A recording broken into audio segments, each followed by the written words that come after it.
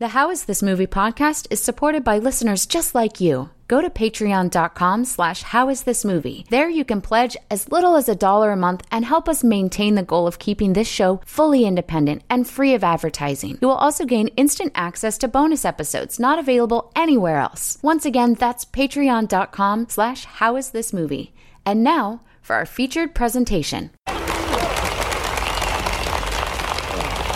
Thank you for that kind introduction, Tommy, and thank you for the fish. Yeah, he gave me a big slab-sided, white-bellied fella. Look a lot like me.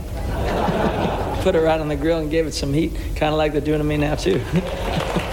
I want to thank you for coming out tonight. I know how hard you work and how little time you have to rest.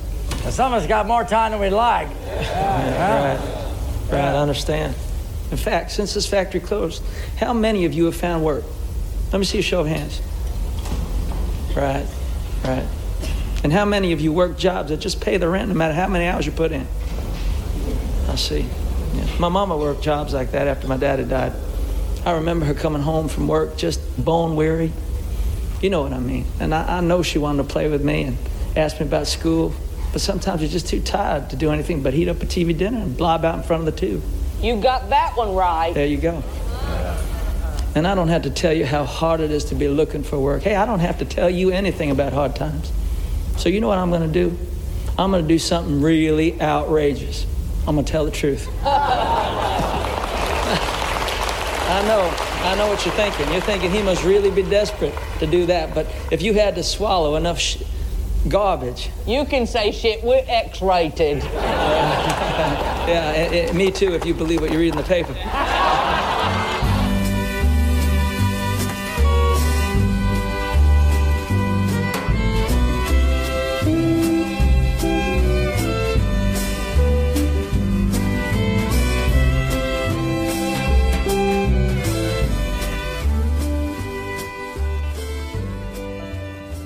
Hello everyone and welcome to How Is This Movie? My name is Dana Buckler and thank you for taking just a little time out of your day to listen. Be sure to follow us on Twitter and Instagram at How Is This Movie. You can like us on Facebook at facebook.com/HowIsThisMovie. You can always email me with questions or comments at hitmpodcast@gmail.com. And finally, if you're enjoying the show, please take a moment and leave a review on whatever platform you use to listen. Okay, ladies and gentlemen, I am pleased to welcome a new addition to How Is This Movie? Now, earlier, I put a tweet out that I'm going to be changing the name of the show to The Dana Buckler Show, and that's going to happen in just a few weeks. In the tweet, I said that I had some ideas from some new segments that I want to do, and some new ideas that I was looking to try, and I basically put a casting call out there, if you will, and said I'm looking for some people to join me, and I expected to get about 2 or 3 emails. And when the dust settled, it was close to about 75 emails. So let me first start by saying thank you to everybody that took the time to email me. I know I have not responded back to all of them. I promise I will. Just thank you. I was humbled and overwhelmed by the amount of people that were showing interest in being part of the show. But one of those people is joining me right now. And please take a moment and introduce yourself. Sure, Dana. So my name is Ashley Schlafly, and I am a resident of Houston, Texas. Big fan of the podcast, have been for a really long time.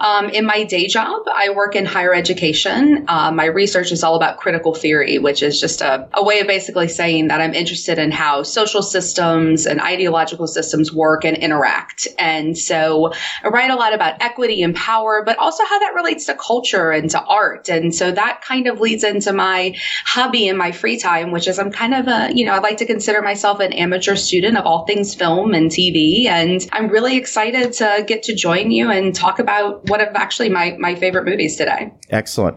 Now, before we get into the subject of today's episode, what I found really interesting, and when you and I spoke on the phone, after I answered your email, I said, I'd really like to talk to you on the phone, and I scheduled a quick little phone interview, if you will. I anticipated it lasting for about 5 minutes, and I found our conversation was so engaging that it lasted for more than an hour. I knew right then and there after that conversation you were exactly who I was looking for this segment.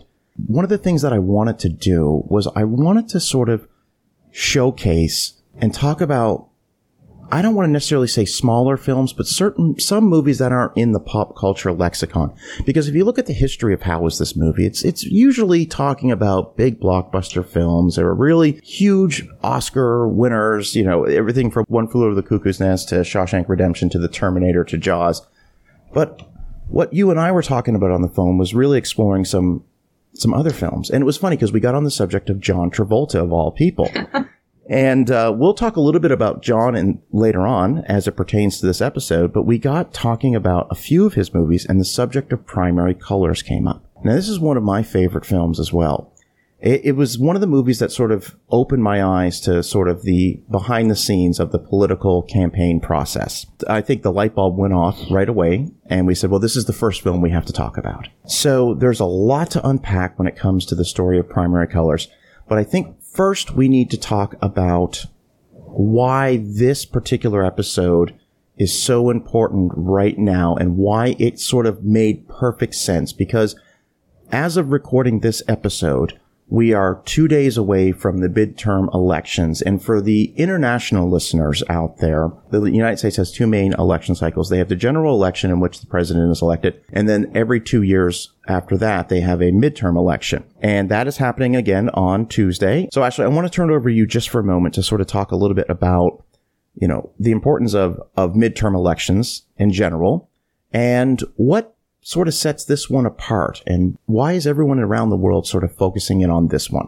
Sure. So, the 2016 election was an incredibly divisive election. No matter which side of the political aisle you were on, people felt incredibly strongly about their candidate, whether it was Hillary, whether it was Trump, or whether you were a third party, person. You felt very strongly about what this election meant. And 2016 was kind of built up to be this referendum on where this country was going to go, because we'd never had a candidate like Trump before. Like him or not, he was a brand new type of candidate that we were dealing with here in the U.S.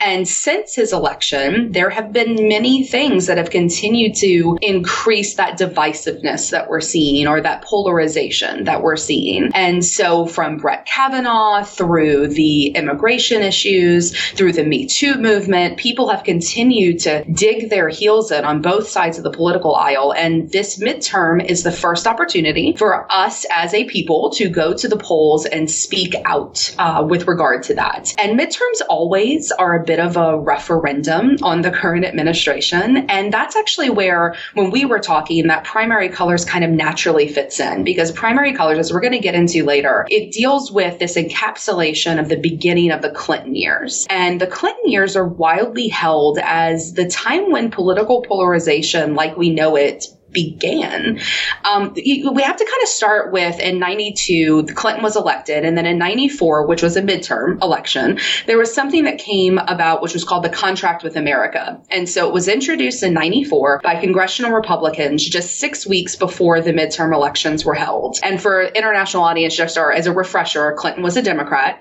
And so the Republicans wanted to have this referendum and take back the House and take back the Senate in a way to speak to what Clinton was trying to do in the Oval Office. And so the Contract with America was brought forth by then Minority Whip Newt Gingrich, and it promised that they were going to take back this control, that this GOP revolution was going to happen, and they were going to have control for actually the first time in 40 years. And they put out what we've become in modern day, what we know the Republicans to represent: small government, tort reform, welfare reform, all of that we know today represent the Republicans all through Donald Trump. And it was revolutionary, though, because that had never happened before. There was never one document that told voters exactly what they would get, regardless of who they voted for. So you could vote in Wisconsin or you could vote in Alaska. And as long as that R was behind the candidate's name, you knew what you were getting. And in short, it worked. They completed this revolution and they took control of the 104th Congress. So you had a Democratic president, but the Republicans, for the first time, controlled the House and the Senate in 40 years and all of a sudden had all of this power.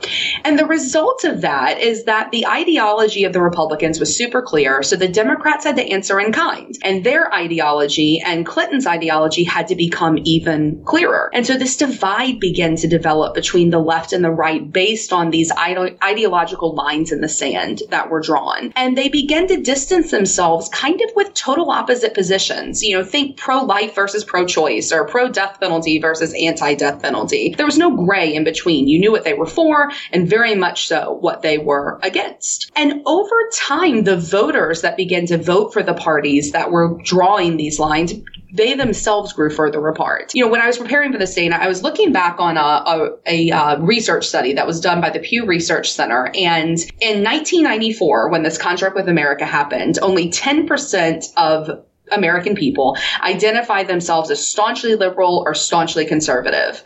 By 2014, 20 years later, it more than doubled and it went from 10% to 21%. More than that, though, over that 20-year period, people began to view the opposing side differently. So 21% of Democrats in 2014 and 36% of Republicans claimed that the other side actually endangered their way of life and threatened the nation's well-being. And we see that today, where people who are anti-Trump think he's, you know, the worst thing that's ever happened to America, and people that are pro-Trump would have thought that Hillary was exactly the same thing. And so that means that we've seen this ideological divide grow, and with it, we see this animosity that's growing that we have in politics today. And as I've already kind of mentioned, the Trump era has only served to increase that animosity, that polarization. And what's really interesting is that it's begun to bleed into all different aspects of our lives, like outside of the voting booth. Like, for example, take for instance, where Americans like to live. There's another study that same group, the Pew Center, did that showed that by and large, Democrats prefer urban living. So they prefer dense areas where everything is a major city and food and shopping is all really, really close to them.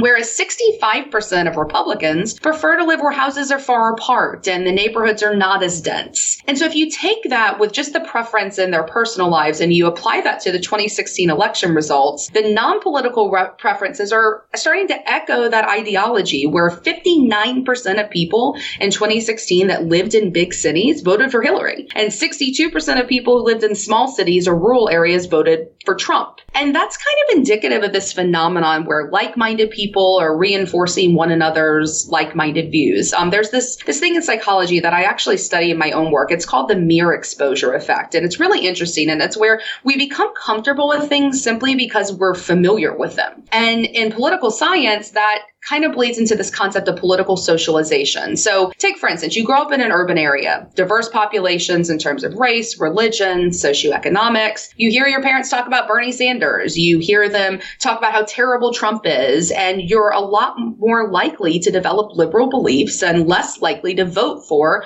conservative candidates like Trump. The same is true for people who grow up with conservative principles. They're less likely to vote for people like Hillary or like Obama. And it's basically just this idea that everything that those candidates on the opposite side represent, it's not just for you wrong, but it's immensely unfamiliar. And while it's certainly possible to move from one ideology to another, it takes a change in that familiar to do so, or an exposure to other beliefs or other possibilities. But that requires a lack of isolation, which is becoming more and more rare in our political and social landscapes. I mean, think about our social networks, our friendship groups. We statistically are becoming more and more homogenous in our personal lives, eliminating this opportunity to be exposed to that unfamiliar. And our research is showing that self-isolation, it's translating to what we believe, how we think, the movies we watch, the podcasts we listen to, and for the purposes for this discussion today, how we vote. So it's going to be really interesting to see what happens on Tuesday. And I know that a lot of people will probably listen to this episode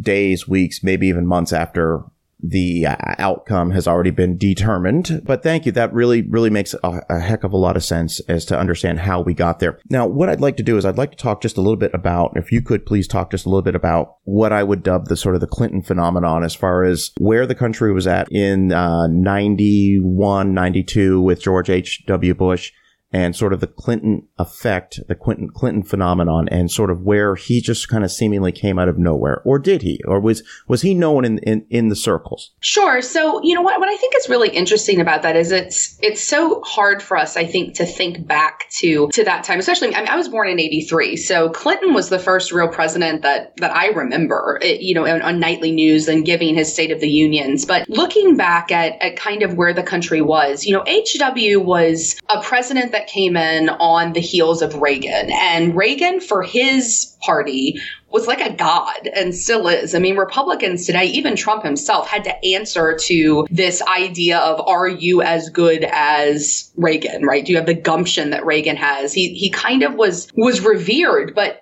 that was people who supported him. The people on the opposite side of the aisle, they began to look at how Reagan created this war on drugs, and Reagan created the trickle-down economics and things that had really deep-seated, long-lasting impacts, even through to today. What we're seeing in our prison systems, what we're seeing in our economical structure in this country can be dated all the way back to the 80s. And so H.W. was directly linked to Reagan because he was a part of the administration. And we had Desert Storm under H.W. And by and large, H.W. didn't fare as well in terms of the new televised presidency. Reagan, for whatever you believe about him, he was a handsome man. He was an actor, so he knew how to throw in the charm. He knew how to be this great orator. I mean, the whole Mr. Gorbachev, tear down that wall, that incredibly famous speech. I mean, he was well known, and he had that charisma, that gravitas that you look for, whether you liked him or not. And George H.W. kind of didn't have that as much. I mean, when we think about him, most people, they think about George H.W. and they think of read my lips, no new taxes, which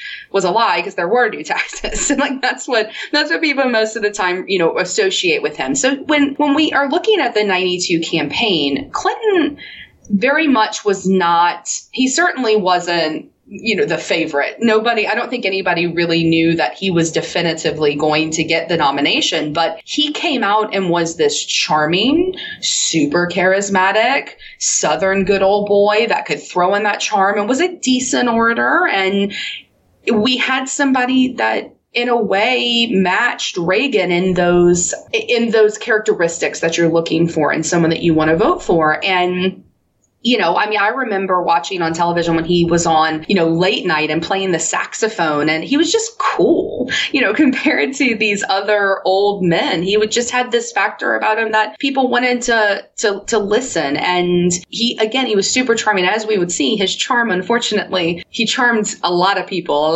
lot of people maybe he shouldn't have charmed in the way that he charmed them, but he was charming nonetheless. And so when we're looking at this book and we're looking at, where we were when this book came out and the movie came out, all within those Clinton years, we're looking at a time when not only was politics changing in terms of the polarization, like we just talked about, but also how America itself was changing. And we were on the cusp of a lot of big things. It was the last era before 9/11, before social media, before the advent of, the internet being in all homes. I mean, it was kind of like the last moments of an age we didn't know was ending, and which I hope we get into a little bit later. But that's where we were when Clinton came on, and people became obsessed with what happened in the Clinton years because it was a time that hadn't happened before, and the things that happened in his administration had never happened before. So, Ashley, before we get into the book Primary Colors, you were mentioning sort of at the beginning of the episode about how the Republicans, through their contract with America,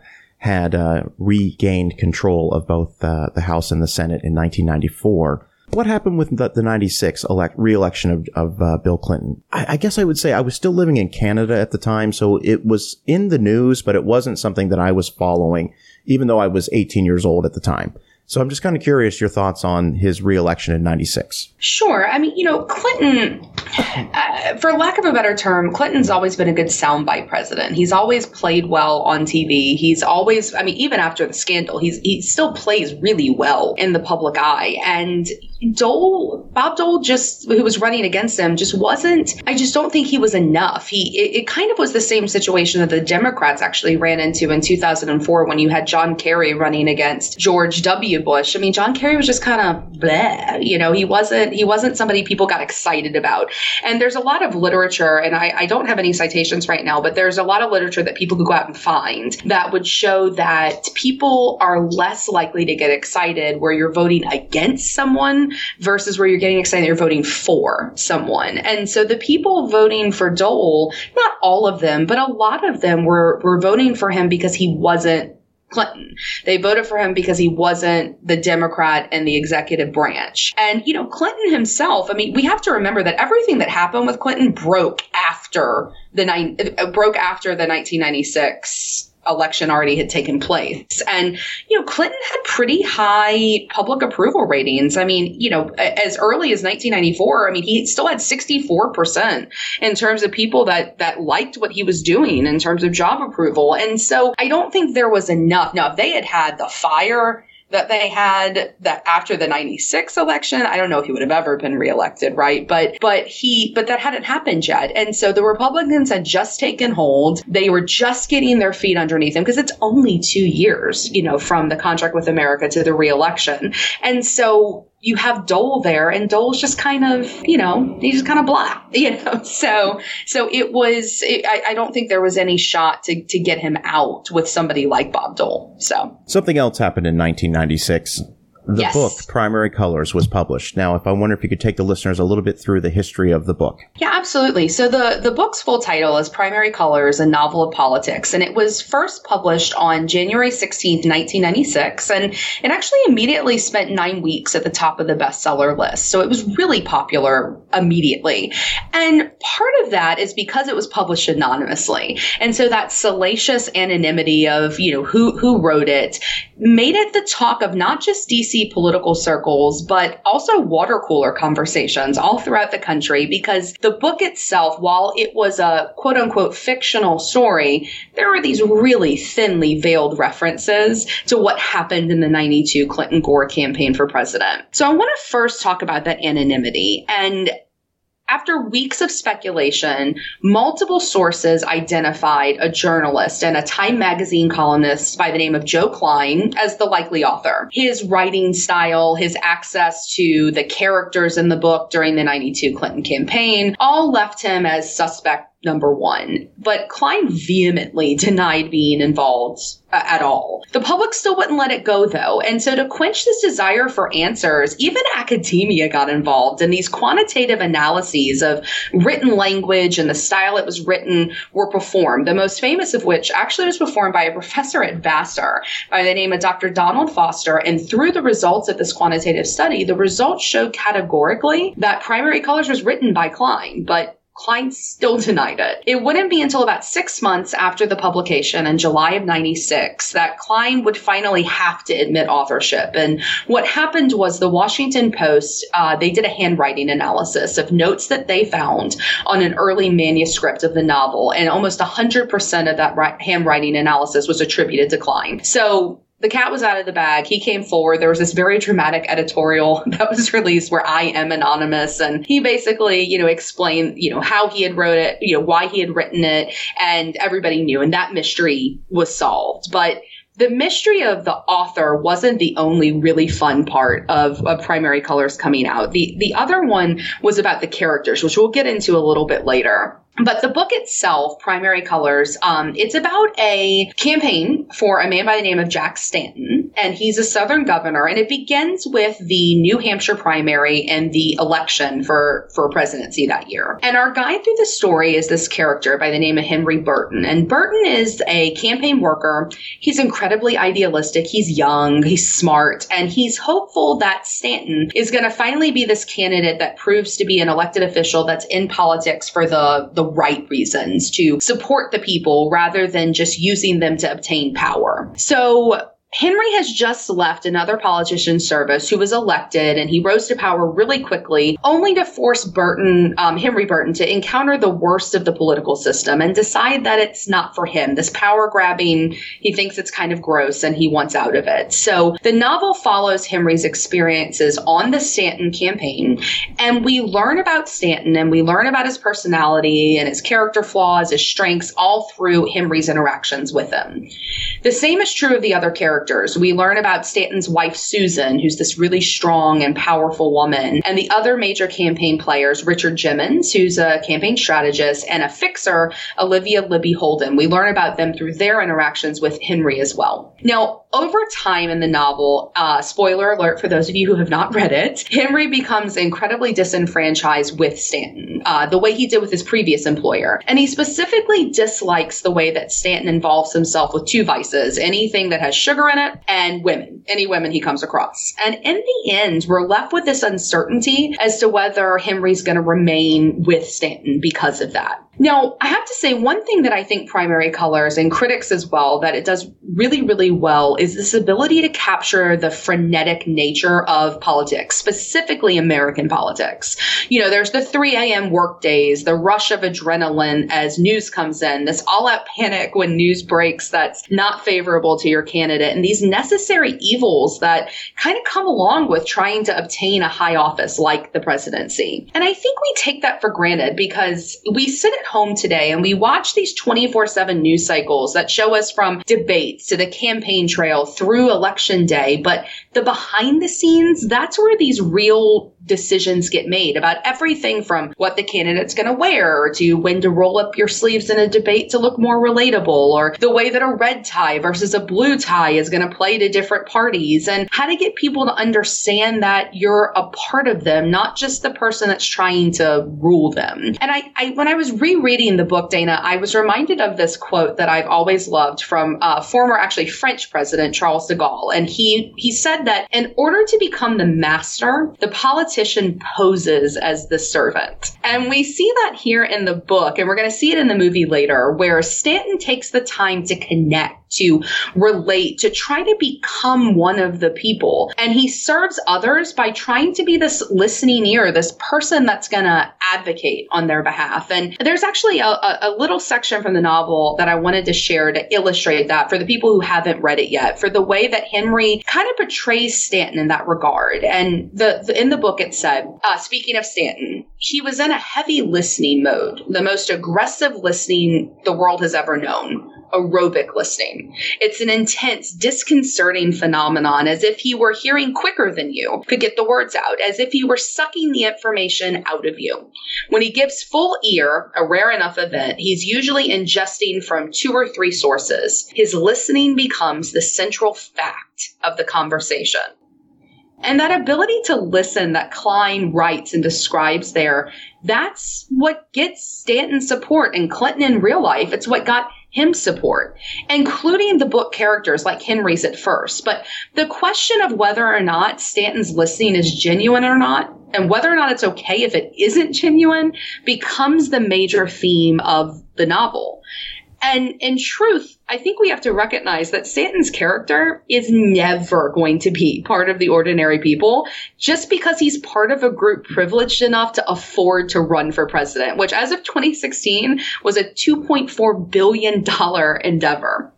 And Henry begins to understand that, and that Stanton's just another political elite. He's another flawed guy who's running for office with a history of baggage. And now some of that baggage is relatable, some's nefarious, but it's baggage nonetheless. And it's with that realization that Henry, he has to make this decision of whether or not Stanton's going to be that candidate for him. And we as the audience that's reading also is asked to make that call. Is this candidate an okay candidate for us? Is Stanton really going to be a servant as we hope that he is, or is he just more interested in that master title that President de Gaulle refers to? And in fact, that's kind of the great question that Klein leaves us with. Is there ever going to be a politician that's in it for the right reasons. Because from those that tell us they're going to make America great again, to the politicians that lead us in chorus of chants of, yes, we can, is any of that real beyond Election Day, or more specifically beyond Inauguration Day? And those questions are indicative of the legacy that the book Primary Colors has created for itself. Much like another great piece of literature, Robert Penn Warren's All the King's Men, Primary Colors and that other book are books that deal with this connection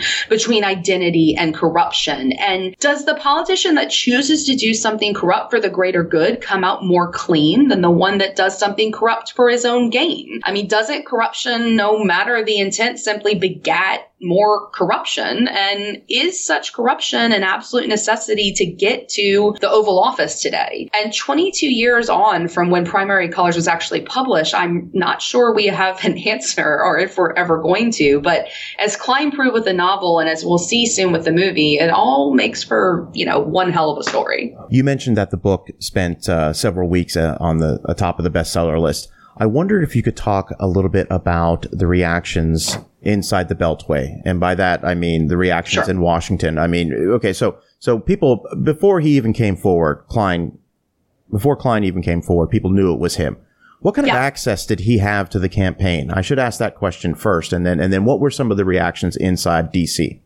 Sure. So Klein was a part of that group of reporters that follows the presidents along. All reporters are, well, not all, but the ones that are involved with covering the campaigns, they're assigned to different candidates. And so you'll have a core group of people who follow Clinton, and you'll have a core group of people who follow this person, and a core group of people who follow that person. And so Klein was a part of that inner circle that followed Clinton around. And so when the book came out, inside the Beltway, I mean, people, I think that they were intrigued. And I think that people were pissed that were in the Clinton camp, because this was some serious airing of dirty laundry. Because again, I meant what I said at the beginning in terms of thinly veiled references. Like, it is blatantly obvious who Governor Stanton is supposed to be, all the way down to like the little things where Klein writes, kind of, I'm paraphrasing here, but a kind of unknown Southern governor of a tiny state that nobody cares about. That's kind of what they say in the book. And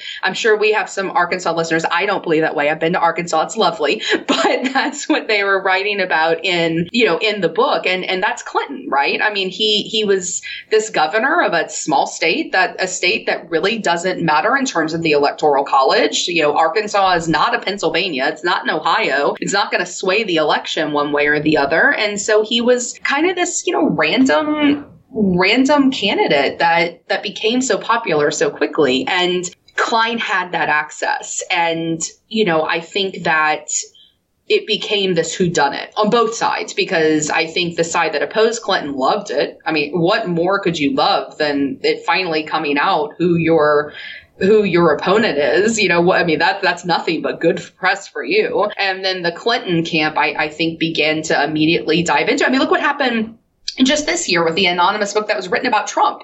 I mean, we didn't have Twitter back then, but I mean, Trump was tweeting out like crazy at, 3 a.m. and 4 a.m. We're going to find out who did it, and we're going to do all these things to them because they want to know who, in a way, betrayed them, right? And there were Klein. I mean, I only talked about Klein. I mean, there were some other, people that were suspected and that were talked about. And there's actually one of the biggest ones is there's another character in the book by the name of Daisy, who's a dead ringer for a media strategist in the Clinton camp, and her sister in real life was a writer, and people wondered if it was her because they had access to, the person that was actually on the campaign. Or was it a campaign official that was really betraying Clinton, like somebody who actually worked for him? Or was it somebody that was more of an independent observer, which is what it turned out to be with Klein. But, it was salacious for sure. I mean, it was the talk of everybody. Naturally, when something becomes, like you said, it expanded beyond Washington, beyond the Beltway, and it became sort of ingrained in the water cooler talk, as you so aptly put it. Naturally, something like that is going to be, more than likely, turned into a movie. So naturally, we were going to get a movie. That was going to happen. But the question became, who was going to make this movie? So Primary Colors was published in 96. And shortly after it was published, it was picked up. Now, who was it picked up by? Well, if I'm going to tell a little bit about the history of Primary Colors, I need to talk a little bit about the history of essentially the two people that created the film. And that is going to be Elaine May and Mike Nichols. Now, Elaine May and Mike Nichols, they've been working together. Well, they've had a working relationship it dates back to the early 1950s. I mean, they met by chance and they started working together as a sort of an improv comedy duo. They recorded some comedy albums. They appeared numerous times together in several plays, even on Broadway. That was all before they started to branch into acting and getting into the movies. In the last 10 years, you have reacted to a great many important newspaper headlines. But of all the events in the headlines, there is one that seemed to affect you most.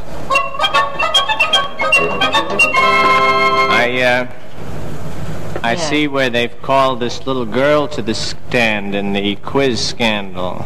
Oh, yeah, I saw the little girl. Yeah. They had a picture of her in the newspaper going Yes. into court with her manager. Terrible thing.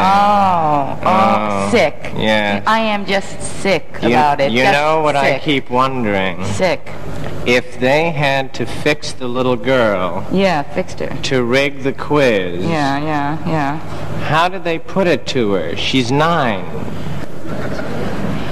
How do they, how do you put it to a child? Yeah. What do you say to a kid? I Yeah. suppose they said, kid,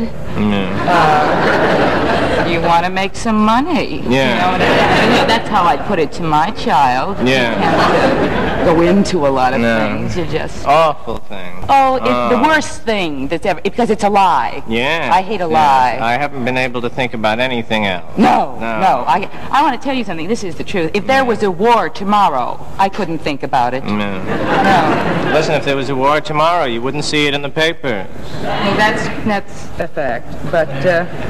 But it's something that leaves you with nothing. The ground is washed Van out. Doren was my idol. Oh, he was everything. He was my idol. He was my image. Yeah. Yes. And now I don't know what to think. Yeah. I mean, does he know anything, or is he just a very thin man with a high forehead? Along with the many acting credits that Elaine May has, she was also a very accomplished screenwriter. Just her film writing credits alone include Back to Bach, Such Good Friends, Heaven Can Wait, Tootsie, Labyrinth, Ishtar, which, by the way, that's probably gonna be a movie we'll discuss sometime, and Dangerous Minds. So after what could be characterized as a very successful career as an actor and a playwright, Mike Nichols directed his first film with 1966's Who's Afraid of Virginia Woolf. Now, this was quite the film debut for Mike Nichols. Who's Afraid of Virginia Woolf starred two of the biggest movie stars in the world, Elizabeth Taylor and Richard Burton. Now, like I mentioned in the Exorcist episode, in the 1960s, filmmakers were really pushing the boundaries of what was deemed acceptable, and no movie did more for the advancement of this than Who's Afraid of Virginia Woolf, with sexual themes and profanity that had never before been seen in big Hollywood pictures.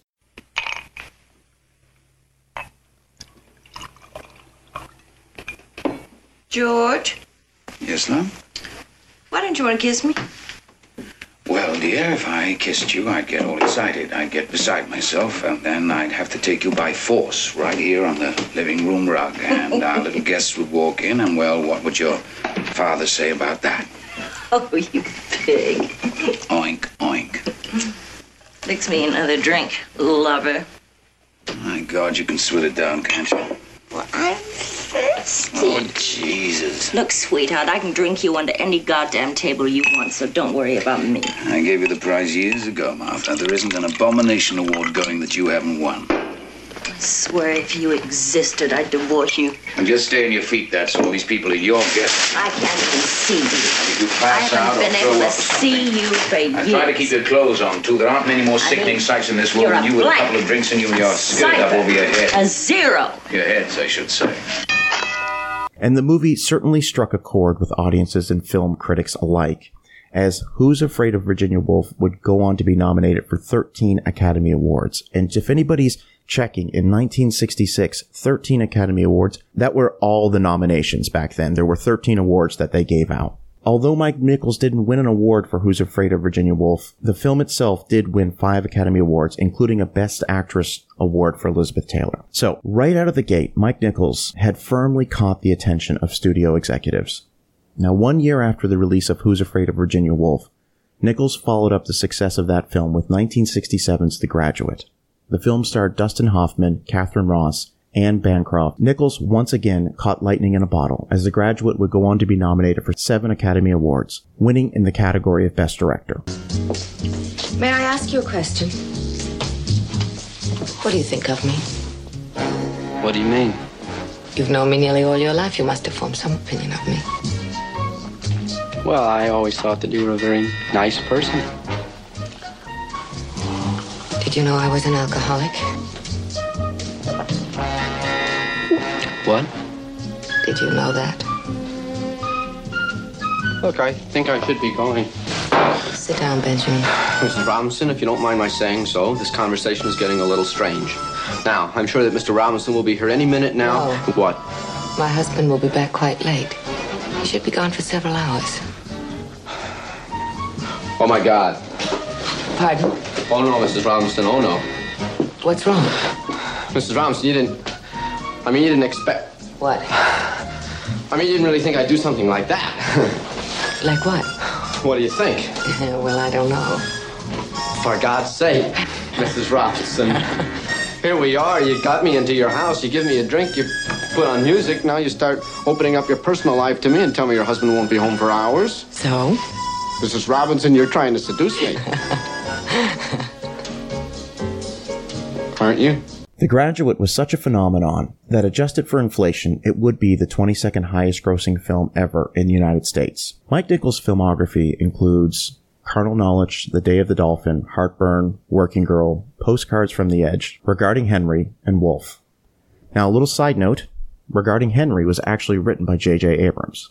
I didn't know that. No. So I did not know that. Yeah, 92. Now, throughout the years, Mike Nichols and Elaine May both had astounding careers, but they also remained close friends, and they would constantly work together and help each other out. In a lot of cases, this work would go uncredited. However, the two would officially collaborate on a film with 1996's The Birdcage. May wrote the screenplay based on the 1978 French film La Cage aux Folles. The Birdcage starred Robin Williams, Nathan Lane, Gene Hackman, and Diane Wiest, and it became a huge hit, taking in close to $200 million. Oh, fuck 'em. Of course you can pass as an uncle. You're a great performer, I'm a great director. Together we can do almost anything. Oh, Armand, really? Absolutely. Oh. We've got 5 hours. All right, first, get your pinky down. It's up again. All right, and your posture. Oh, my God! Are you crazy? What are you doing? Stop screaming. I'm teaching you to act like a man. All right. Now, this is a dinner party. Let's work with food. All right? Spread some mustard on the toast. Don't use the spoon, and don't dribble little dots of mustard. No? No. You take your knife, and you smear. Men smear. Smear. That's it. Yeah. All right. Get the goddamn pinky down. All right, make your fingers like iron, all right? Yeah, and stop trembling. Hold the knife boldly and with strength. Oh, God, I pierced the toast. So what? Not since Mike Nichols and Elaine May won a Grammy for one of their comedy albums back in the 1950s did the two receive such high praise. They immediately planned their next project. So Ashley, as you mentioned, Primary Colors was published in 1996, and Mike Nichols quickly snapped up the rights to this for a little over $1 million.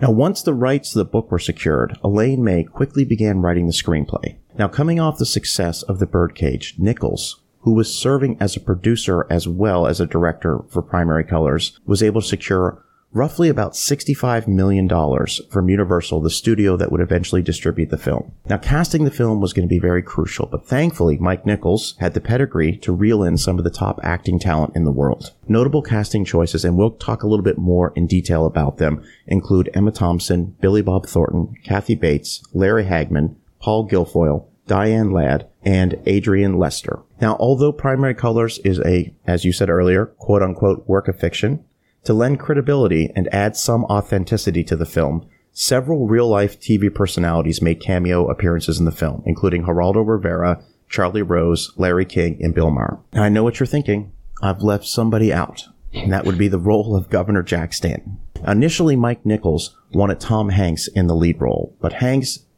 declined it, citing his friendship with Bill Clinton. Instead, the role went to John Travolta. And I was thinking about this earlier today. Primary Colors was released 20 years ago.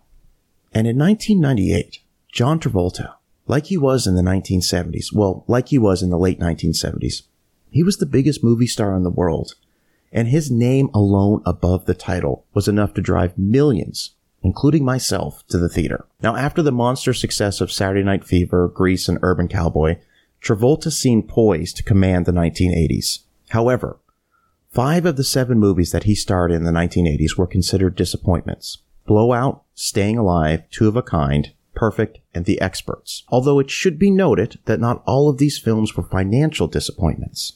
And many film buffs out there will tell you that 1981's Blowout that was directed by Brian De Palma could easily be one of the best Travolta films ever made. Now, Travolta would have a bounce back per se with 1989's Look Who's Talking, a film that took in $300 million and was directed by Amy Heckerling.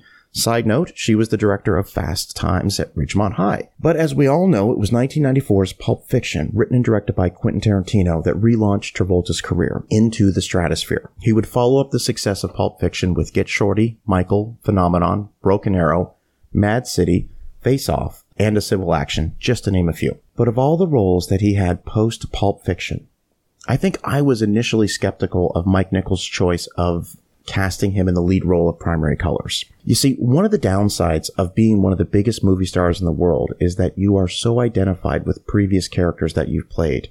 So much so that it can be hard for a viewer to buy into a particular performance you're giving. Of course, all the doubts were cast aside once critics and theater audiences saw Primary Colors. Travolta was so committed to the role of Governor Jack Stanton that he actually gained 30 pounds for the part. And rumor has it that then President Bill Clinton loved his performance so much that he invited him to the White House, an invitation that Travolta declined because Clinton wanted him to come to the White House in character as Governor Jack Stanton. Now, although Primary Colors has an 80% rating on Rotten Tomatoes, when the film was released on March 20th, 1998, it failed to make back its $65 million budget, taking in $39 million domestically and an additional $13 million internationally. The film did receive 2 Academy Award nominations, one for Kathy Bates for Best Supporting Actress and one for Elaine May for Best Adapted Screenplay. So Ashley, let's spend a little bit of time, because I'm very curious about, it's a work of fiction, but these characters are absolutely based on real people. And I wonder if you could talk a little bit about the main players in the story, specifically the ones that in the movie. So we've got John Travolta as Jack Stanton, Emma Thompson as Susan Stanton, and so on and so on. And I wonder if you could talk a little bit about their real life counterpart. So I'll ask you to tell me the actor, the character, and then who their real life counterpart is. Sure. So the most obvious connection is obviously the link between Jack Stanton and Travolta's character, which is meant to be Bill Clinton, and Susan Stanton with Hillary Clinton, played by Emma Thompson, and her character also, from everything from her haircut and Southern women complaining about how short her hair is, to the red dress, that famous red dress that Hillary wore at the inaugural ball in that last clip of the movie. Everything is all Hillary. This is Henry Burton. This is my wife, Susan. Hello. I met you 25 years ago at your grandfather's in Oak Bluffs. You were running under the sprinkler in little wet underpants. Your grandfather was a great man. Oh, thank you. Jack Stanton could also be a great man if he weren't such a faithless, thoughtless, disorganized, undisciplined shit. Honey, why are you making such a big deal of it? Because it is big. First impressions count, asshole. Oh, hello, this is New Hampshire.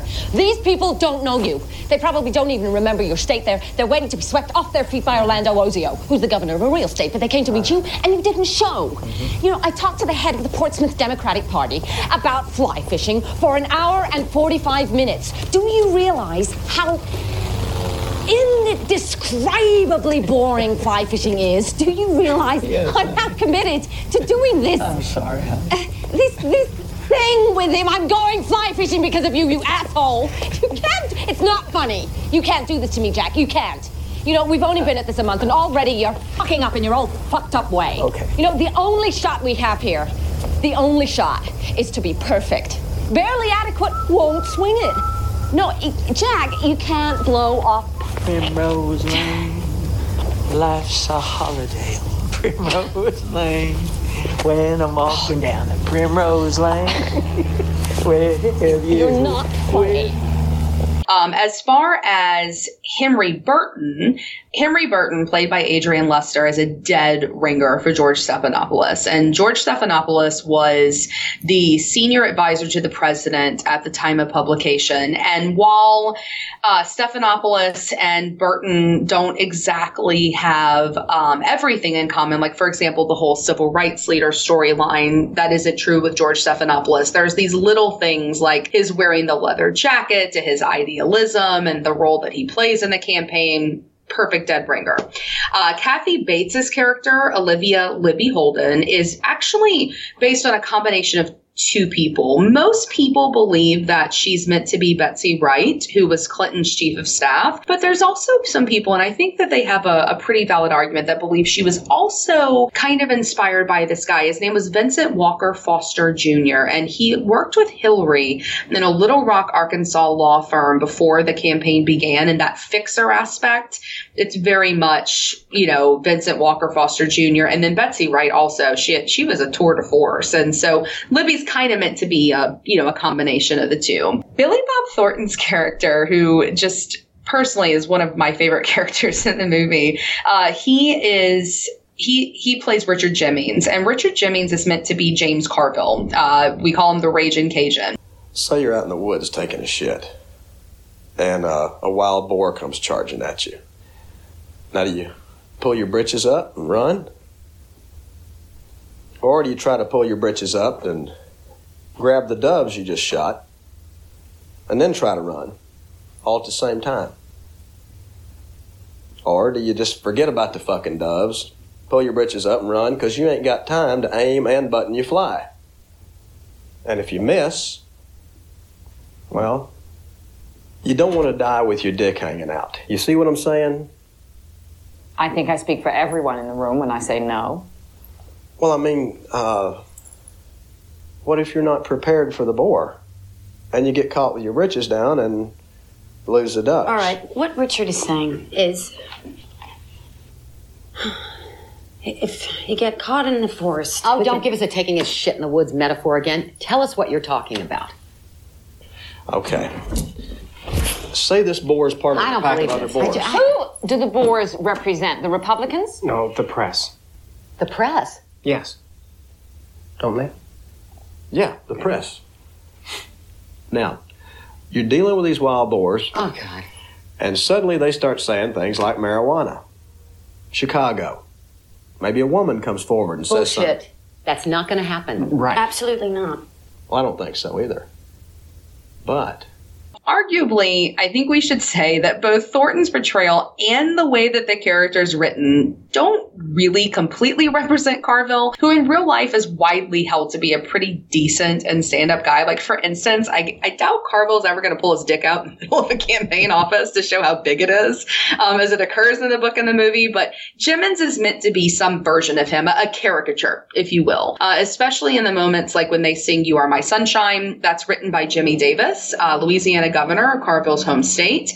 And the war room that Jennings and Henry Burton run, that's indicative of the war room that Carville and Stephanopoulos ran in Little Rock in 92. And there's that really famous documentary that was done about the war room and their interactions. Some of that highly is, influential in terms of not just the way that Klein wrote it, but the way that Elaine May writes it in the adapted screenplay. Their relationship is kind of captured, that constant back and forth and bickering, but these two really intelligent men who understand politics, they capture that really, really nicely, I think, in the script. And then the only other character that I think is worth mentioning for, in terms of major players was Daisy Green. She is played by Maura Tierney in the movie, and she is meant to be Mandy Grunwald or Dee Dee Myers. We're not quite sure who, or maybe a combination of both of them. Both of them were involved with the media and communications of Clinton's campaign and of his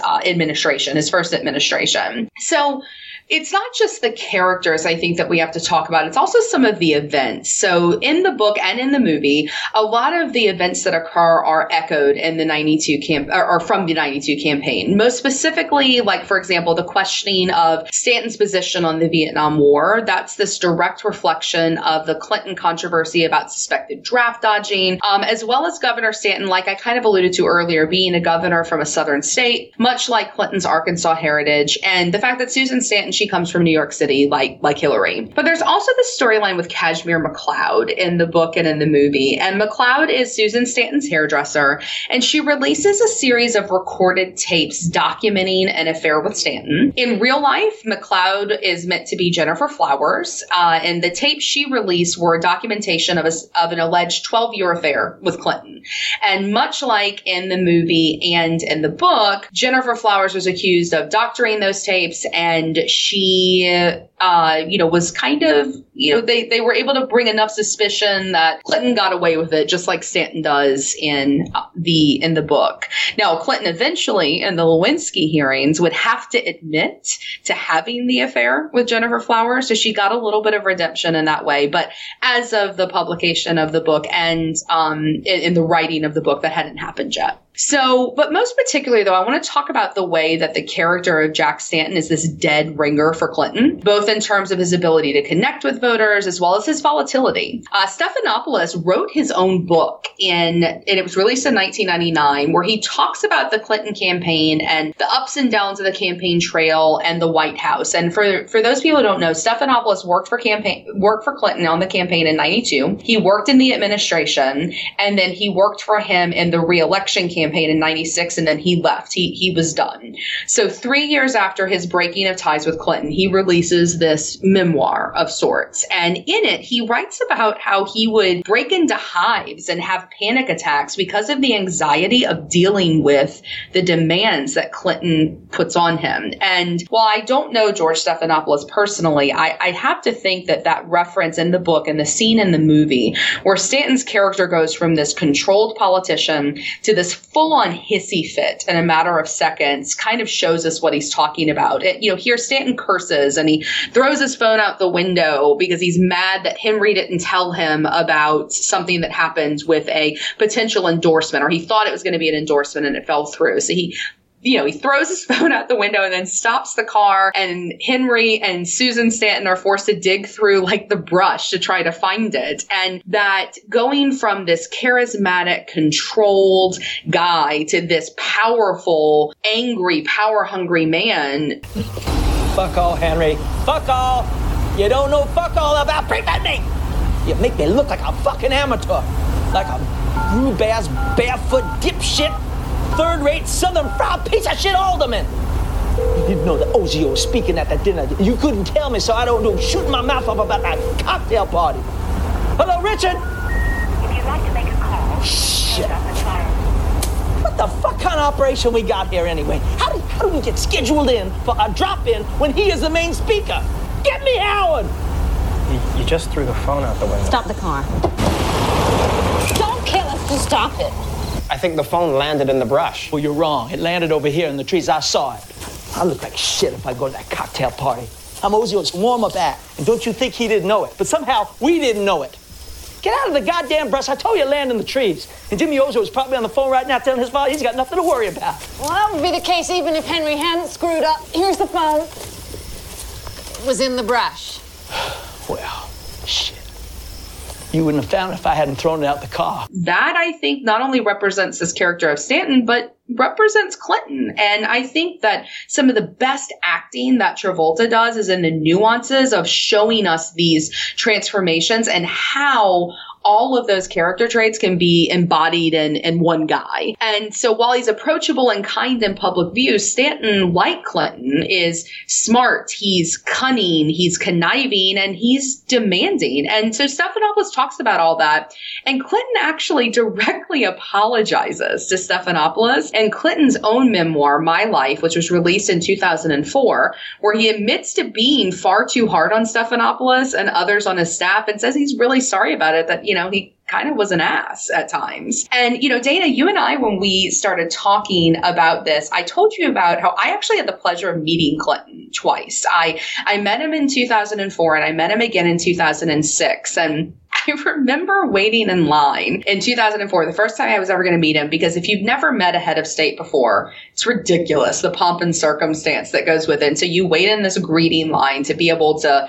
meet them. And as I was sitting there, I couldn't help but think about the handshake part of the movie, which, they refer to as the start of politics, because that's what has always stuck out in my mind about Primary Colors, is that opening scene. And I was like, oh, is he going to touch my elbow? Is he going to touch my shoulder? What is it? What am I going to get from him? And also, I kept thinking about how skeptical I was, because I've never quite gotten it, because I've never really thought that Clinton was overtly physically attractive. I find his intonation and his accent to be a little off-putting. And so I've never gotten why all of these women slept with him. Like, I didn't get it. And I was really skeptical, and I was like, okay, I'm going to go back and tell everybody they were crazy. And so I walk up to him. He shakes my hand, puts his hand on my elbow. He looks me directly in the eye. And in that moment, it was, oh, I get it. Like, it was just like everything fell away, because he is so charismatic. It's not, I always assumed it was about power, because people are attracted to power. No matter what you look like, people are attracted to power. And I always thought that's what it was. But you don't even think about how powerful this man is when you're in the room with him. You don't think about his politics. You feel like you're the only person in the room. He's only there to speak to you, and you don't want anything to interrupt you continuing to speak to him. And so it was really amazing. And I was kind of upset with myself after, because it was like, you shake your head, it's like, what just happened? And the same thing happened again in 2006. I went back and it like, okay, I'm gonna again not get it, and just again completely got it. And it's those small interactions that I had with him, which was of course in a very unofficial capacity, and then the interactions other people had with him. I think it makes sense how Clinton got away with it for so long. And more importantly, with regard to what we're talking about today, how accurate Travolta's portrayal of him was. And while I can't imagine working for him, but for Clinton, I think that Travolta captures how charismatic and that gravitas and just that Southern good old boy that people want to know and want to be around. And I don't know. I mean, what did you think? I mean, what did you think about Travolta's portrayal of him? Well, I can honestly say, so interest of full disclosure for the listeners out there, and I've never really shared the story. I've actually met it, like you've met Clinton. I've actually met Travolta. Right, two sides of the same coin. Exactly. So I met Governor Jack Stanton several times. The first time I met him, I was working in a restaurant back in 2000, and I want to say it was 2005. It would have been 2005. Yes, it was definitely 2005. So the first time I met John Travolta, I was working at a fine dining Italian restaurant, and I was working as a bartender. And we were closing up. We had closed. It was a Tuesday night. We closed at 10, and about 10:15, for whatever reason, somebody forgot to lock the door. I had my back to the entrance of the restaurant. I just heard this voice go, "Hi, are you still open?" Now, I'm not going to try to do a John Travolta impression, okay? Because I can't. But just listeners, picture just a voice going, "Hi, are you still open?" And I turn around. And this is one of those weird moments that I think everybody will have when they meet somebody who's not just a celebrity, but like on a different level of famous. And he was wearing a baseball cap. And I looked him right in the eyes. And it took me about 3 or 4 seconds to answer. Now, normally when somebody would have come into the restaurant, they say, "Hi, are you open?" I'd be like, "Sorry, we're closed." Or if we're open, "Yeah, come on in. Hi, how are you?" But I actually paused for a good 3 to 4 seconds and just looked at him. And that moment hit me because he's very unmistakable. You're not getting anyone else that looks like him. And I went, "Hi." Now, it's like just as real, like instead of like, "Good evening, how are you? Welcome." I just went, "Hi." "Yeah, we're open." And he's like, "Can I get a cappuccino?" I'm like, "Come on over to the bar. I'll make a cappuccino. Come on over." And then I just instantly turned back. But there was that moment where I was just stunned. We talked for a little bit about aviation. A funny little story about that was this is in 2005, and nobody had a camera on their phone, or I certainly didn't. And I grabbed one of the busboys that worked at the restaurant, and I gave him a $20 bill, and there was a gas station about 2 blocks down the street. And I said, go get a disposable camera, because this was still the world where we lived. We had disposable cameras. And I said, go get me a disposable camera. I don't care if it's $5, keep the change. Just get one and get it back here now. And so I'm talking to John, and I just branch out and say, so listen, John, any chance that you're going to be doing Chili Palmer again? You know, he was my favorite character. He's one of my favorite John Travolta characters from the movie Get Shorty. And he just smiled and said, well, you know, Be Cool's coming out. And I was just like, I got really, really excited about that. And sure enough, you know, the busboy comes back, hands me a little Kodak digital camera. And I just said, handed me a little Kodak disposable camera. And I just said, so John, any chance I can get a picture? And he's like, sure, yeah, no problem. And so I still have that picture. And wow. For the listeners, I will post that picture on my Twitter feed because I still have that picture. So where I live in Ocala, Florida, John and Kelly have a property here, and they're the local residents now. So over the course of the next, you know, what, that was 2005. So the next 13 years, I would run into him from time to time, and he remembers who you are. He's always got a warm smile, and he is, if I'm asked point blank who my favorite actor is, it's him. It's 100% him. So to go all the way back to your question about what did I think about his performance in Primary Colors, I think it's the best performance he's given in any movie he's ever done. And I know that's a bold statement because a lot of people will look to Pulp Fiction, or some people will even look to Saturday Night Fever, because he's very authentic in Saturday Night Fever. But the commitment and sort of the method acting that he had to do to pull off the character of Governor Jack Stanton, like I said earlier, when you're one of the biggest movie stars in the world, people identify you as John Travolta. Well, 10 minutes into that movie, I didn't see John Travolta anymore. To be honest with you, I saw Bill Clinton because I think that's who he was channeling. And it was very, very convincing. So I will go on record and say I think it's the best performance that Travolta's ever given.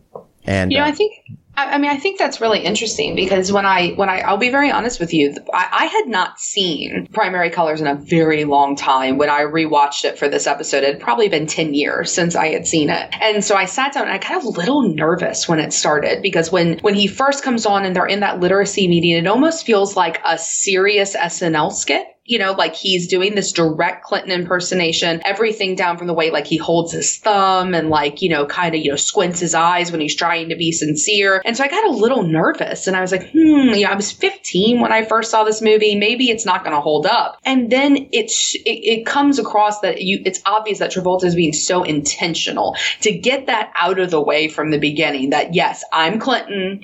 You know, get over it. I'm Clinton. I'm no longer John Travolta. I'm meant to be him. And then he starts building this full-bodied character. And he goes from this caricature, which is what his whole performance could have been. Yeah. And in the hands of a lesser actor, I think it would have become. And I'm sure we'll get into whether or not some of the other characters were as good at representing their real life counterparts. But it could have been this impersonation and caricature, and it wasn't.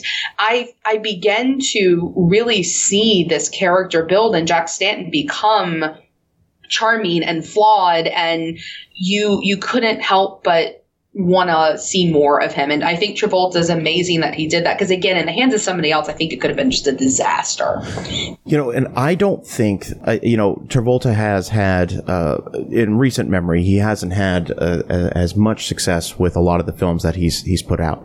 And I don't think that enough people give him credit for just how good of an actor he is in a lot of roles. I mean, some of the roles are tailor-made for him. Chili Palmer and Be Cool, tailor-made for him. The role of Vincent Vega, Pulp Fiction. I mean, absolutely. He's just tailor-made for some of these roles. Nobody is cooler with that haircut that he has. Nobody else would be able to pull that off. I mean, he's amazing. Oh my goodness, he's amazing. I mentioned earlier Urban Cowboy. You know, for a guy who's from New York, I mean, he's New York through and through. He pulled off that character in Urban Cowboy very authentically. And I say that as somebody who lived in the South for quite a while, lived in different parts of Tennessee and have been to Texas a few times because that's where it takes place. Yeah. But you're from Texas as well. So what are you? I live in Houston, Texas. Yes. What are your thoughts on Urban Cowboy? I think he's great. I think he's great. I think that what Travolta brings to that movie that he does to all of his movies is this charm, because I'll be very honest with you, Travolta acts in some movies that are, it's not him I don't like. He acts in movies that are not my favorite genres, right? Like there's a lot of stuff that he does and that he has done. Like I'm thinking specifically like even recently, like Wild Hogs, right? Or Broken Arrow, or you mentioned Face Off. You know, those types of movies are not my personal preference favorites, but my parents, they love those kinds of movies. And so I've watched them with them. And while I will not enjoy the movie, I still enjoy him, if that makes any sense.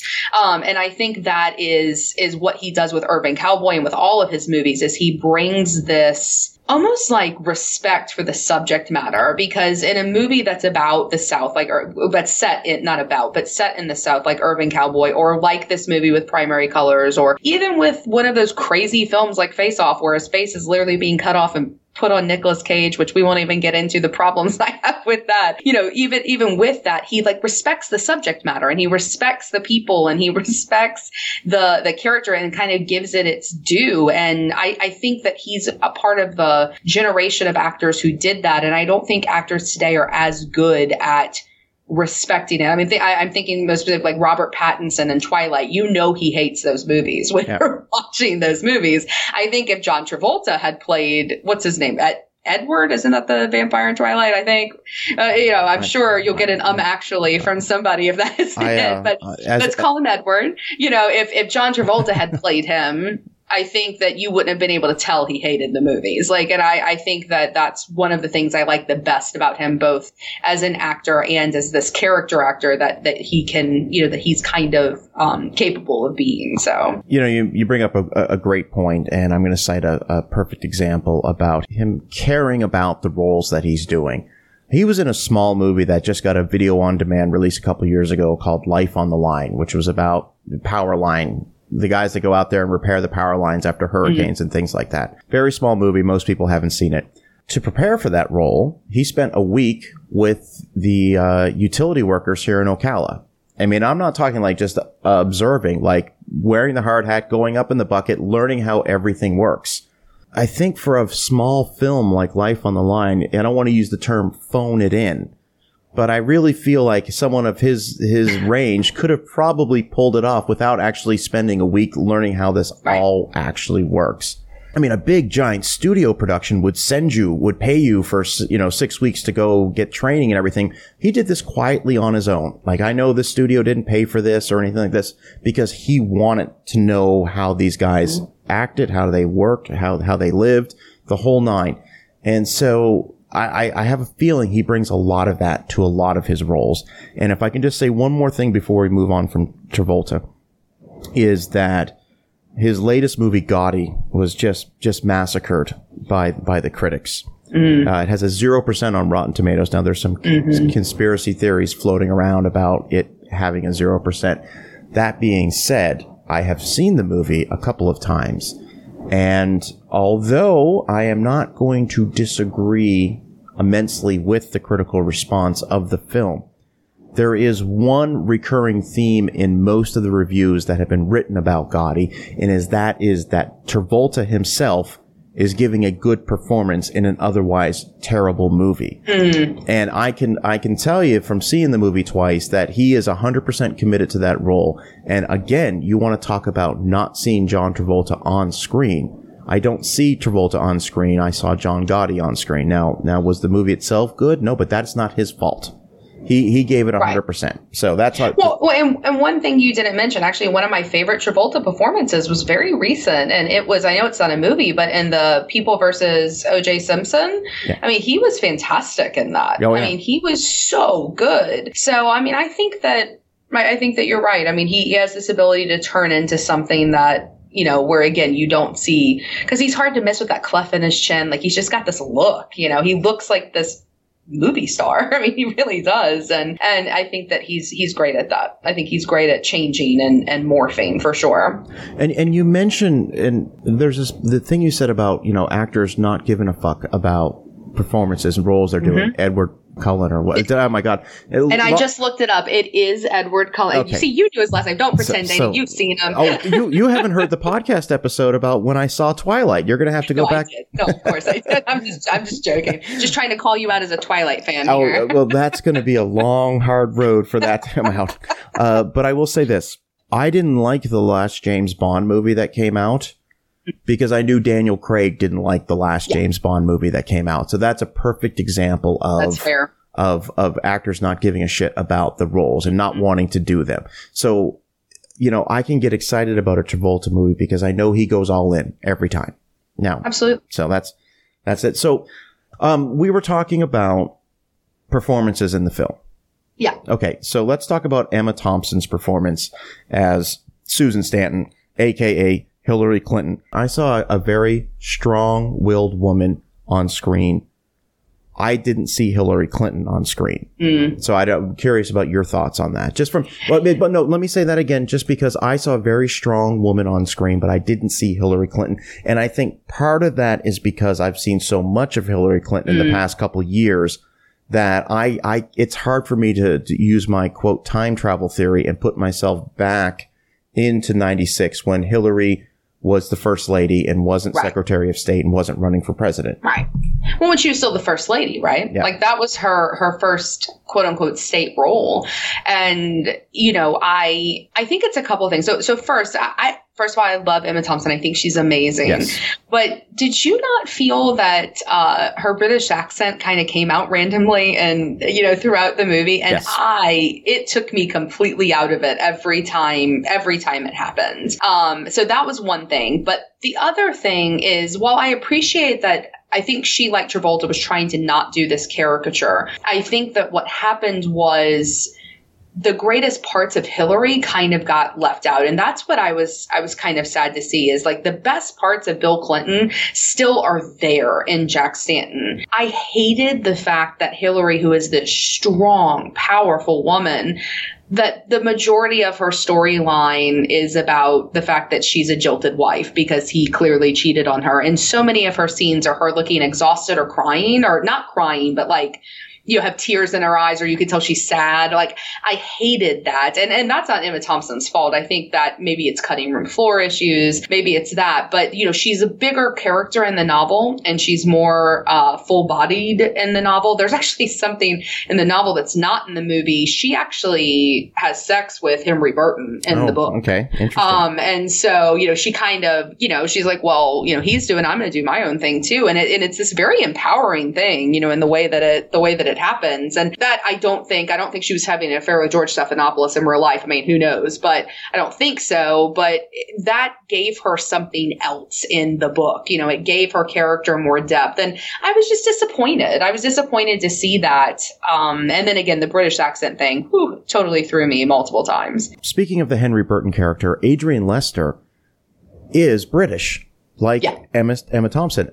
I didn't see any issues with the accent. He nailed the role. I didn't know the first time I saw this. I didn't know that he was the George Stephanopoulos character. Yeah. I didn't know that. Knowing that now has me more interested in wanting to know who George Stephanopoulos is as a person. Mm-hmm. Now, to those international listeners, he hosts a Sunday morning talk show on ABC this week with George Stephanopoulos. So he's still very much involved in the political discussion and the political landscape. No, the civil rights thing, that's all the movie, correct? Yeah, and it's in the book too. It's in the book as well. I mean, he's the character that looks, and his backstory is the most different from the real life connection, but it's still very much George Stephanopoulos. Just the role that he played, and the idealism and the intelligence and the connection. I mean, he was, you know, that body man, you know, the person who's there giving Clinton the information, prepping him, giving him all of the information about his surrogates. I mean, that was Stephanopoulos. And the up and coming young guy that was gonna be powerful, that was Henry Burton, and that was George Stephanopoulos in real life. And I agree, but I like the fact that, personally, Adrian Lester's performance is not a George Stephanopoulos caricature. And I think it's easier too for the actors who weren't playing the public figures that were in the Oval Office. I think it was easier for them to kind of craft their own thing. And so I think he benefited from that. I do think he got some of the worst writing in the film. There's that really awkward line after the thing with Richard Jimmins happens in the campaign office, and he says, when he's questioning him, because Billy Bob Thornton's character said, well, you know, she's cool, talking about the woman he's just exposed himself to. And Henry's character says, so you know when a muffin is cold? And I'm just went, ugh, like, you know, it was like, eek, you know, I mean, that was it's an awkward line, first of all, and Adrian Lester just really makes it more awkward than it was to begin with. So I think he gets some of the worst lines, but I do think he does a good job. And I actually didn't know he was British until you just told me. So I think that goes to show that maybe more so than Emma Thompson, he was able to curb that. So when I was rewatching the film, it's Henry, and much like the book, who's really hoping that Stanton really is going to be that first politician that believes in what he's saying. And there was a part of me that said, well, why didn't Stephanopoulos run for office at one point? If he was so idealistic and was looking for that candidate, at what point do you just become that person? I mean, become the person you want to be. And that's sort of the what I got from him is, you know, you're watching the character of Henry throughout the movie, and he, you know, spoiler alert for those who haven't seen the movie. Oh, maybe I won't. I don't want to spoil the very, very ending of the film, but Henry is left with a real question of what to do.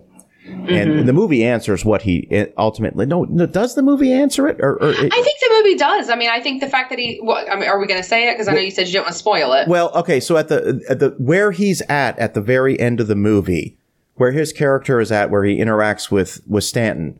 After they leave the meeting. After they leave the meeting, the question becomes, you know, is he still working for him, or is he just there as part of... Well, and that's actually how the book ends. Yeah. It ends there. But the movie adds that extra scene at the inaugural ball that I think answers the question for us. And I think they were able to do that because it had, you know, when I think about the distance between the publication of the book to the movie, that was in that 2 years, we knew that Stephanopoulos was meant to be Henry Burton, and Stephanopoulos did stay. You know, he did stick through the campaign. And so I think that's why they added that interlude, almost like that epilogue at the ending, at the inaugural ball. But that's one of the biggest differences between the book and the movie is, like I was talking earlier, the book leaves us with these philosophical questions because we don't know.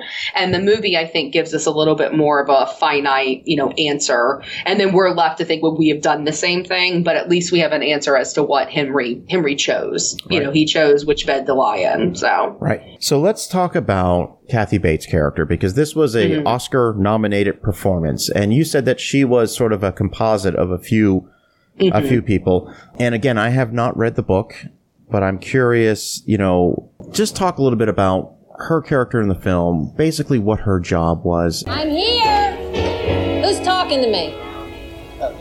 Miss Holden. Henry Burton. Uh-huh. Hi, I'm Terry Hicks. Jennifer. Uh-huh. Hello, Lib.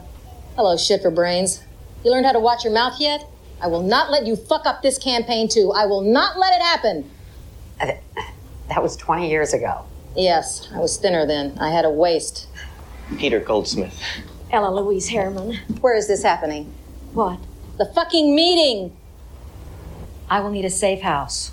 I know the house. Little, nice rose garden. Call Becky Raymond, 673-4982. Tell her it's for the governor. She'll know what you mean. Now, staff. I want that one. The one who looks like Winona Ryder. Gorgeous. She's smart. Oh, she's smart. I want her as soon as the meeting's over. Start. Well, a reporter for the Black Advocate dug up the governor's Chicago arrest. We know we can't stop that. Why stop it? It's a paper trail. Chicago's not that important. But we're concerned that there may be other things. Like Kashmir McLeod. Who? Boy, you really don't know shit, do you? You mean Susan's hairdresser? And Jack's pork pie. What? Oh, for Christ's sake, act your age.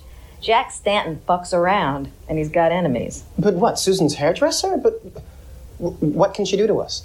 She can sell her story to the Flash for $150,000, minus the 10% she's given to the slime-sucking down on his luck, shit-on-his-shoes night school attorney who's agenting the deal for her. You know this? No, I imagined it in the booby hatch. It's bullshit. In your dreams, sweetheart. She can't hurt us. She's selling a story. She has no proof. She has no credibility. It's bullshit. She's the tip of the iceberg. Our Jackie's done some pretty stupid things in his life. He's poked his pecker in some sorry trash bins. We gotta stop them before they stop us. We gotta crush them and sweep them up.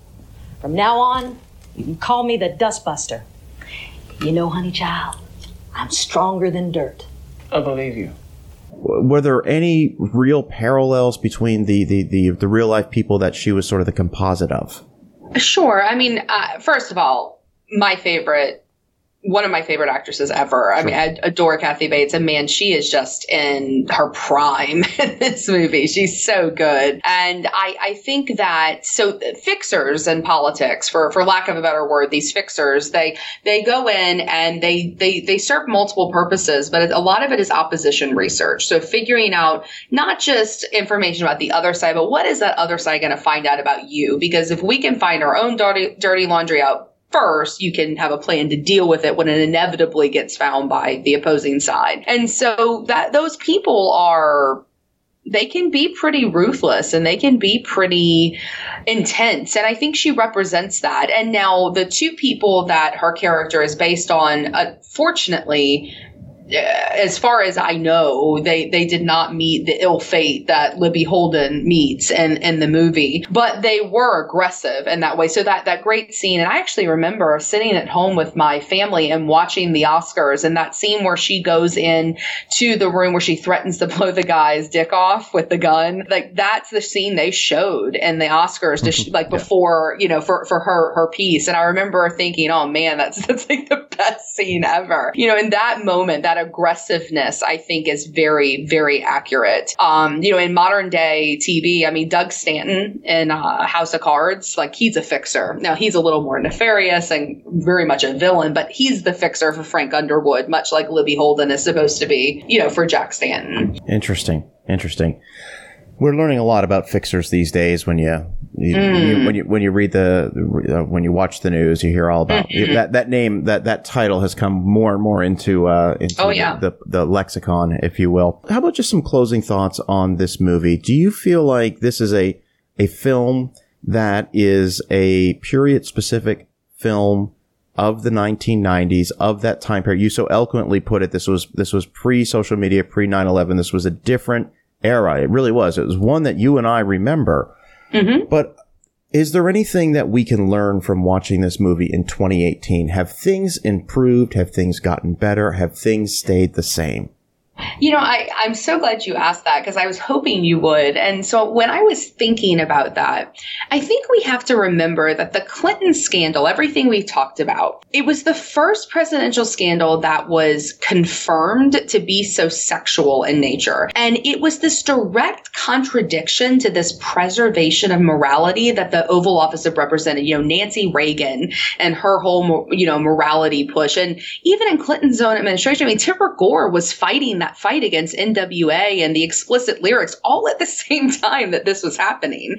So this movie was a precursor to what was to come, because the Lewinsky scandal would actually be happening when the movie came out. And so I have to think, you asked about 2018, I have to think about Clinton 92 and Trump 16 as bookends to the road that's led us to today, most specifically the Me Too movement. Because we go from two big quotes, I did not have sex with that woman, dramatic pause to prevent perjury, Miss Lewinsky, to grab him by the pussy with Trump. Those are two ends of one giant journey. And as I watched this movie, I couldn't help but think about how Clinton would fare in the world of today, in the world of the Me Too movement. Because regardless of your political affiliations, you cannot separate Clinton and Lewinsky, just like the legacy of Trump will be marked by the allegations of sexual assault that have been levied against him. They're both men that are in power, that use their power in some way to obtain and potentially, control women. And the movie and the novel, they serve as a time capsule of a world that was so different than ours, but it greatly defined the one that we're in today. And you mentioned social media. I mean, today, right? You can log onto Reddit and onto anything and actually see, Congressman Weiner's literal wiener and, hear and see what Trump and John Edwards and other politicians that now are caught in the news for these sex scandals, what they said, what they did. And if primary colors happened today, the Jennifer Flowers tapes would have been all over YouTube and podcasts. They would have played them.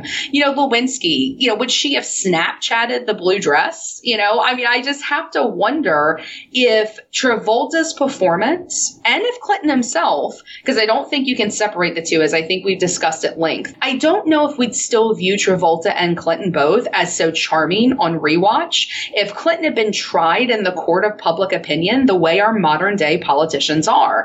And I think that if he had, perhaps this movie would not have been a comedy. Perhaps it would have been more of a horror film, and watching a man that used his power in that way, maybe we would have viewed him as the villain rather than, as he says in that closing scene, good old boys like me. Would he have been viewed in that tongue-in-cheek way, or would we think of him like we do Frank Underwood in House of Cards as the bad guy? Because I just want to bring up one more statistic, and I hope that you don't mind, but, Clinton, as of 2006, he was only 3 percentage points behind Ronald Reagan as the second most favorite president of all time.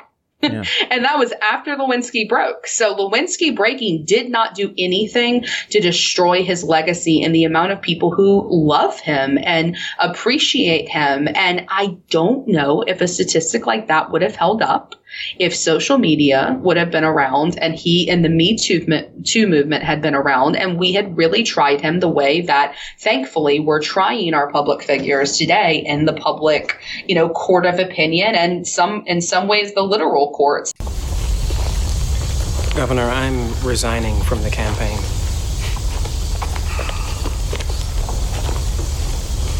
I don't accept your resignation. Look, I just don't feel comfortable about this anymore. About what? This line of work. Well, I spoke to Richard. He's back on board. I'm putting him in charge, campaign manager. Probably in the office right now. I'm bringing Daisy back too if she'll come. That's not what this is about. Then what is it? Libby. Libby's test. You flunked it. Yeah, but just now I passed it, so which grade do I get, Henry? The high or the low? If she hadn't died... If she hadn't died, I'd have leaked the file this summer and I'd have felt bad about it, but you know what? I would have been wrong not to do it. What I did now, I did for Libby, but it wasn't right. Pickett hadn't quitted or won the nomination, gone down and taken the party with him. It was only a question of when. And how, and who pushed him off the cliff when he was falling. That's right, but those are fine points, Henry. Those are how many angels can you fit on the head of a pin points. This is hardball. Now, you telling me that you just discovered that and you don't have the stomach for it? I know you better than that. We spent too much time together. This is it, Henry. This is the price you pay to lead. You don't think that Abraham Lincoln was a whore before he was a president? He had to tell his little stories and then smile his shit-eating backcountry grin. And he did it just so that he would one day have the opportunity to stand in front of the nation and appeal to the better angels of our nature. And that's where the bullshit stops.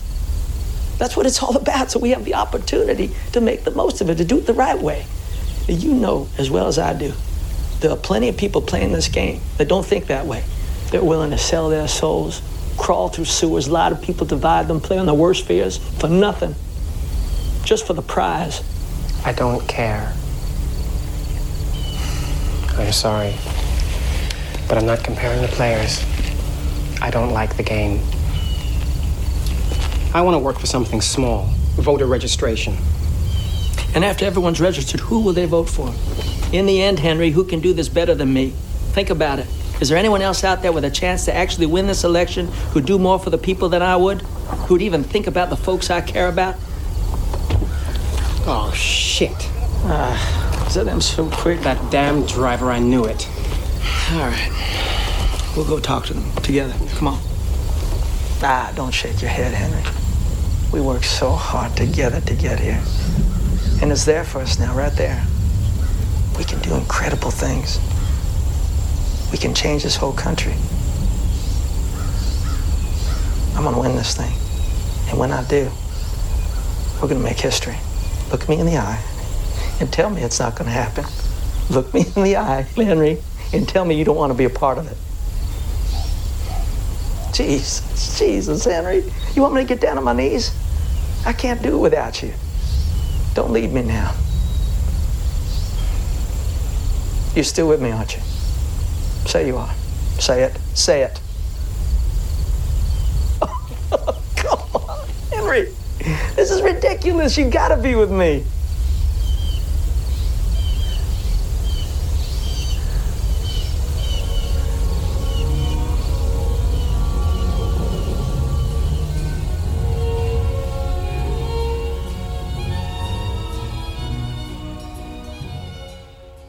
All right, Ashley, thank you so much for being on this episode of How Is This Movie? And I'm really looking forward to you being one of my co-hosts on the Dana Buckler Show, which will be coming out very soon. Maybe we should discuss a couple of the movies we were thinking about covering so listeners will have an idea of how that conversation went the first time we talked. We have been discussing, the idea was we wanted to profile more movies that were not just at the top. We wanted to talk about some movies that were total disasters in some cases. And I know the subject of Showgirls came up in our conversation. Yes. And that is definitely a movie that I have been dying to do an episode on. And so I think we were kicking that around. We were kicking around The Punisher. And when I say The Punisher, I don't mean the Netflix series. I don't mean the Dolph Lundgren. And I mean the 2004 John Travolta, Thomas Jane, spoiler alert, masterpiece, that is The Punisher. So we've got a lot of great movies that we're going to be covering over the next little while. So Ashley, again, thank you so much for being on this episode. So Ashley, if people want to follow you on social media, what's the best way for them to do that? Absolutely. I'd love for you guys to follow me on Twitter and we can talk. Maybe you guys can help me find the answers to some of these crazy questions that we've come about with today. But I'm at Ashley Schlafly, and Dana will include a link to follow me in the show notes. All right, Ashley, we're going to talk real soon. Have a good one. Thank you. I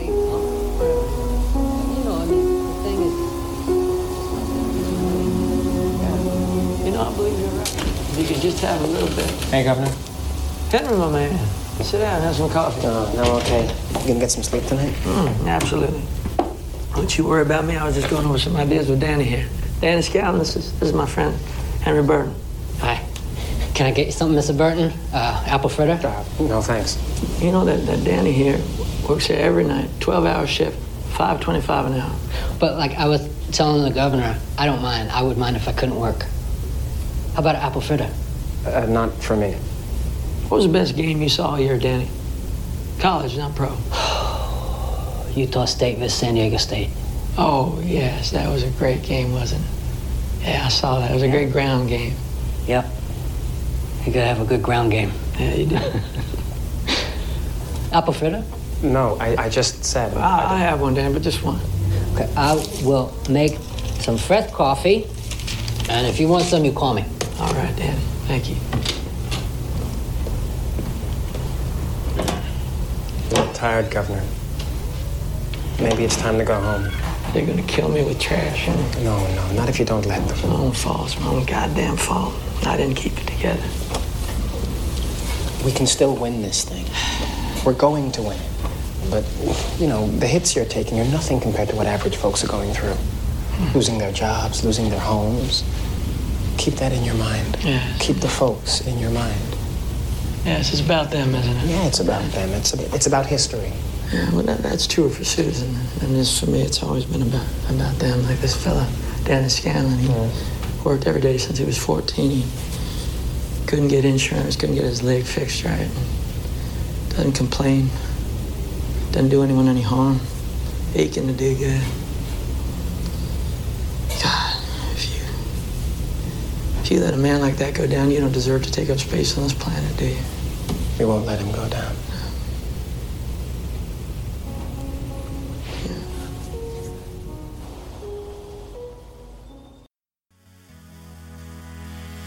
The How Is This Movie podcast is produced by Dana Buckler for Hidden Productions located in Ocala, Florida. Please follow the podcast on Twitter and Instagram at How Is This Movie, like our Facebook page at facebook.com/HowIsThisMovie. Of course, you can always email the show with questions or comments at hitmpodcast@gmail.com. And finally, to become a monthly supporter of this podcast and gain instant access to bonus episodes not available anywhere else, go to patreon.com/HowIsThisMovie. You'll find all the links to our social media in this episode's show notes.